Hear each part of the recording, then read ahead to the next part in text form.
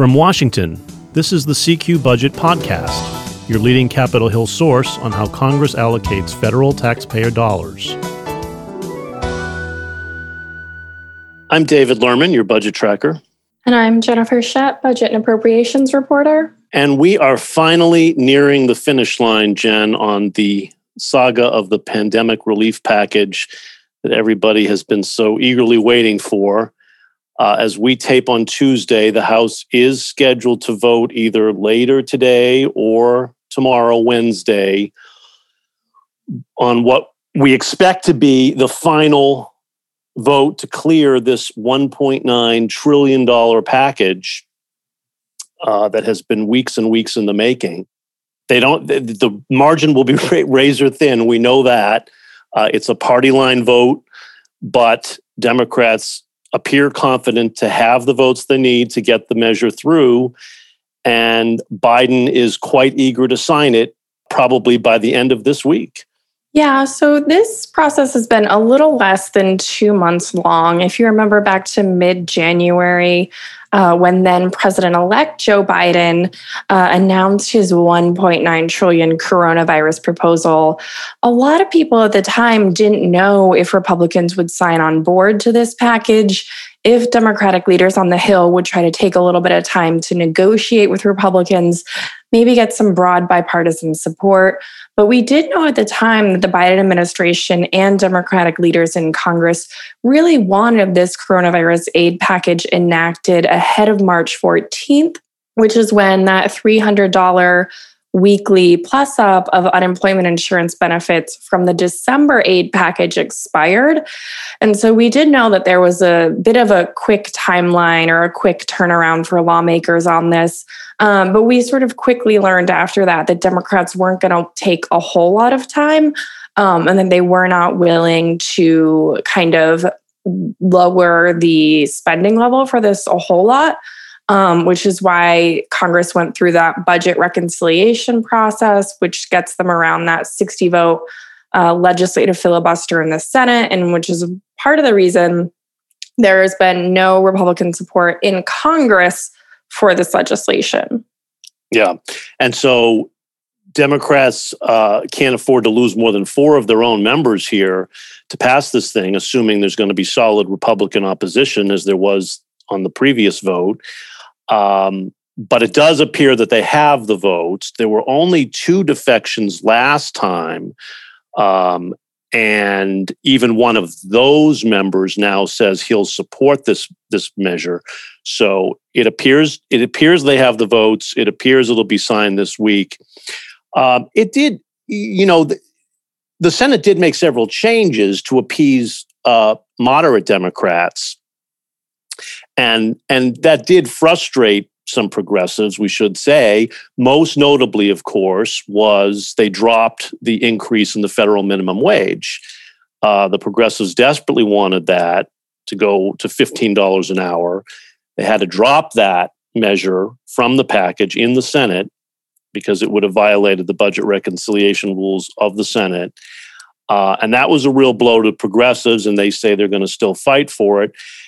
But there were some other changes too, which is one on the tax rebate checks. Those were scaled back in terms of eligibility for who can get them. The phase out of the checks, the amount people can get from the checks, phases out more quickly, so it's geared more toward lower income households. And of course, on the jobless benefits, these unemployment benefits that have been so controversial and nearly derailed the package on Friday in the Senate when they couldn't get agreement all day. Those benefits were trimmed back. The House Democrats did want $400 a week. It got trimmed back to $300 a week. They're going to run through Labor Day with a little tax sweetener because now a lot of those benefits will be tax exempt. So there were some substantial changes there that the Senate made to the package, which progressives weren't that happy about, but they're going to fight those another day, and they're not going to let the perfect be the enemy of the good, so to speak. And the Progressive Caucus did signal its support for this amended package. So we should expect fairly solid Democratic unity, I guess, is a fair assessment. Yeah, I think so. And one of the things to point out is that while West Virginia Senator Joe Manchin did sort of lead his opposition or his concerns about that unemployment insurance provision, did lead to a pretty lengthy delay during the Senate's vote-a-rama process on Friday. It should be noted that getting someone with the sort of belief system of Joe Manchin to vote for a $1.9 trillion emergency spending package is a pretty significant sort of accomplishment by Democratic leaders. I mean, I know that during the past year, in terms of covering relief package after relief package after relief package, all of us have gotten a little bit numb to the amount of spending that Congress has approved to address this, once in a lifetime global pandemic, which has now killed more than 500,000 Americans and really changed the trajectory of the economy and people's lives in significant ways. 1.9 trillion is a lot of money. And so I think, there were some minor tweaks there, but on the whole, you have really moderate Democrats who do tend to raise substantial concerns about deficit spending, as well as progressive Democrats who really want to see kind of big left-leaning spending policies enacted. They have all coalesced around this package. And that's something that is really, really challenging to do from a voting threshold, especially when you have such a narrow margin of the Democratic majority in the House and then a 50-50 Senate. Yeah, that's an excellent point, Jen, about the amount of money here, because we do tend to gloss over that, I think. I mean, when you think about it, Congress this year will spend about $1.4 trillion total in discretionary spending for everything government does for the entire year, $1.4 trillion. And this package alone, this emergency package, is $1.9 trillion on top of that. So it's more than doubling the size of the regular discretionary budget. That's pretty astounding. And of course, we're only numb to it because we just spent the whole prior year passing trillions of dollars in emergency aid for this pandemic that never seems to go away. But they have been pumping a lot of money. And I think you're right that to get moderates on board like Joe Manchin is a significant accomplishment for the Democratic caucus in terms of holding their members together on this thing, for better or worse. Republicans are adamant that this is also striking, that this is the first pandemic relief package to pass without bipartisan support. We had 5 major packages last year. This will be number 6, and it's the first one to have no bipartisan support because Republicans held their caucus together too. And this has really been a polarizing issue this time. And Republicans are adamant that this is just too much money at a time when the economy is already on the mend, at least in terms of the gross macroeconomic numbers, that it's too much money. It risks overheating the economy and triggering inflation. And we even had Larry Summers, the former Treasury Secretary from the Clinton administration, prominent Democrat, come out warning that could happen and expressing real reservations about this package. So this has really polarized the waters here. It does seem as though it's going to be passed into law, but I think at a real cost because, if you can't get bipartisan cooperation on emergency pandemic relief, it's hard to see what else can actually get bipartisan support right now. Yeah, and I think that's going to be one of the really big questions that reporters, lawmakers, and everyone else who pays attention to the federal government wants answered, because we are not even 100 days into the Biden administration, right? This is going to be his first major legislative package. And while he campaigned a lot on bipartisanship and has talked throughout this process about wanting to work in a bipartisan way with Congress, this legislation in Congress does not actually have Republican lawmaker backing during floor votes. And so I think it's going to be really interesting to see what the Biden administration does next. We're obviously looking towards, a primetime address later this month. a budget request, most likely in mid to late April now. And then, we do know that they want to address infrastructure and climate change in a pretty substantial way. So there's a lot of major policies that the Biden administration wants to enact in its first term. And, some of those can go through the reconciliation process, right? Democrats have another ability to do that. If they adopt a fiscal year 2022 budget resolution, they can use this fast track process again.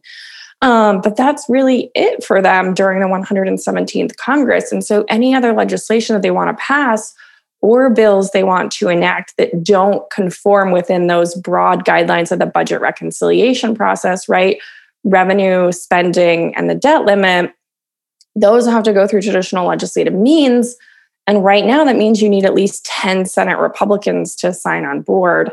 And a lot of them are, particularly the moderates in the Senate GOP conference, are very frustrated with this process. Yeah.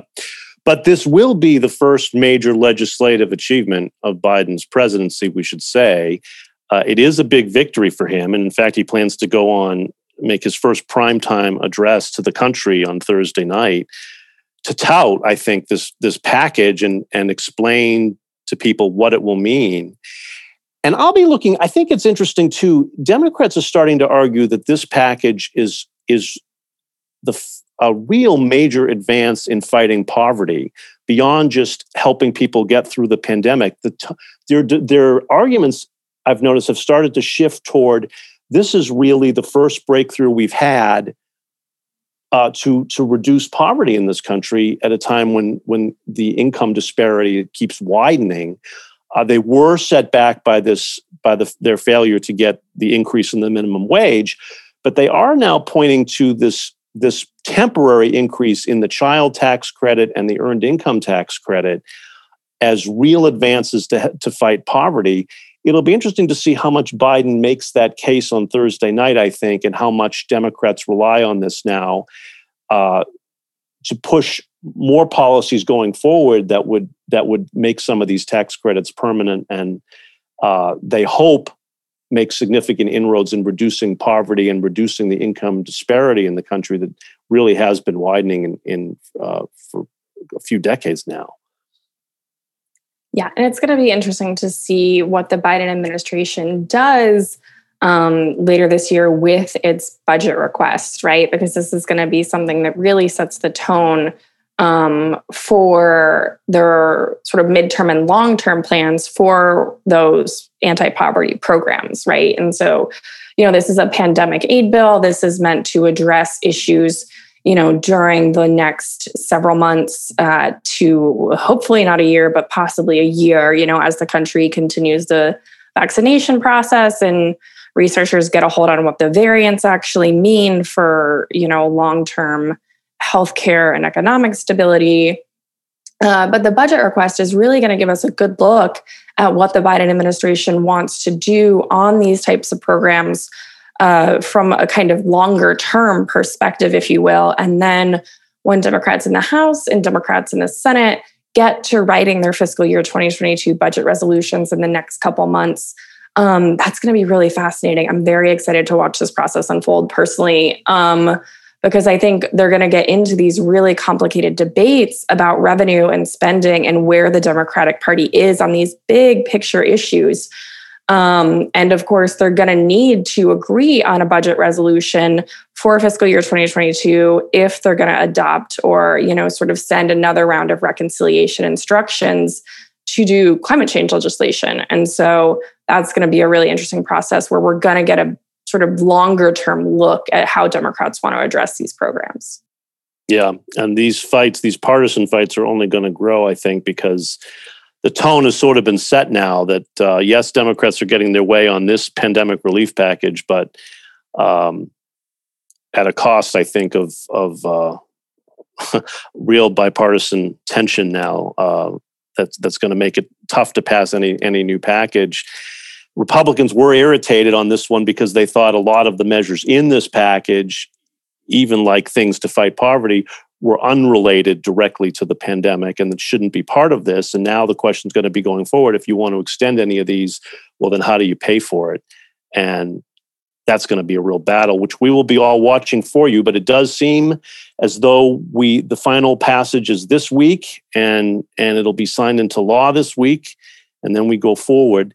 One programming note for our little podcast: this will be the last time that it debuts on a Tuesday. We are switching our recordings to Friday mornings, so you can look for a new edition of our budget podcast every Friday starting next week. That does it for us today. If you have any questions or comments about our podcast, we'd love to hear from you. You can always drop us an email. The address is cqpodcast, one word, at cqrollcall.com. The CQ Budget Podcast is produced by CQ Roll Call, a leader in nonpartisan political and policy news and analysis for more than 70 years. CQ Roll Call is part of Fiscal Note, a global technology and media company. Thank you all for listening. I'm David Lerman, your budget tracker. And I'm Jennifer Shutt, budget and appropriations reporter. You can always stay up to date by subscribing to the CQ Budget newsletter. Be sure to subscribe to this podcast. You can find us on Apple, Spotify, Stitcher, NPR One, or just Google the phrase CQ Budget Podcast. And we'll be back next week.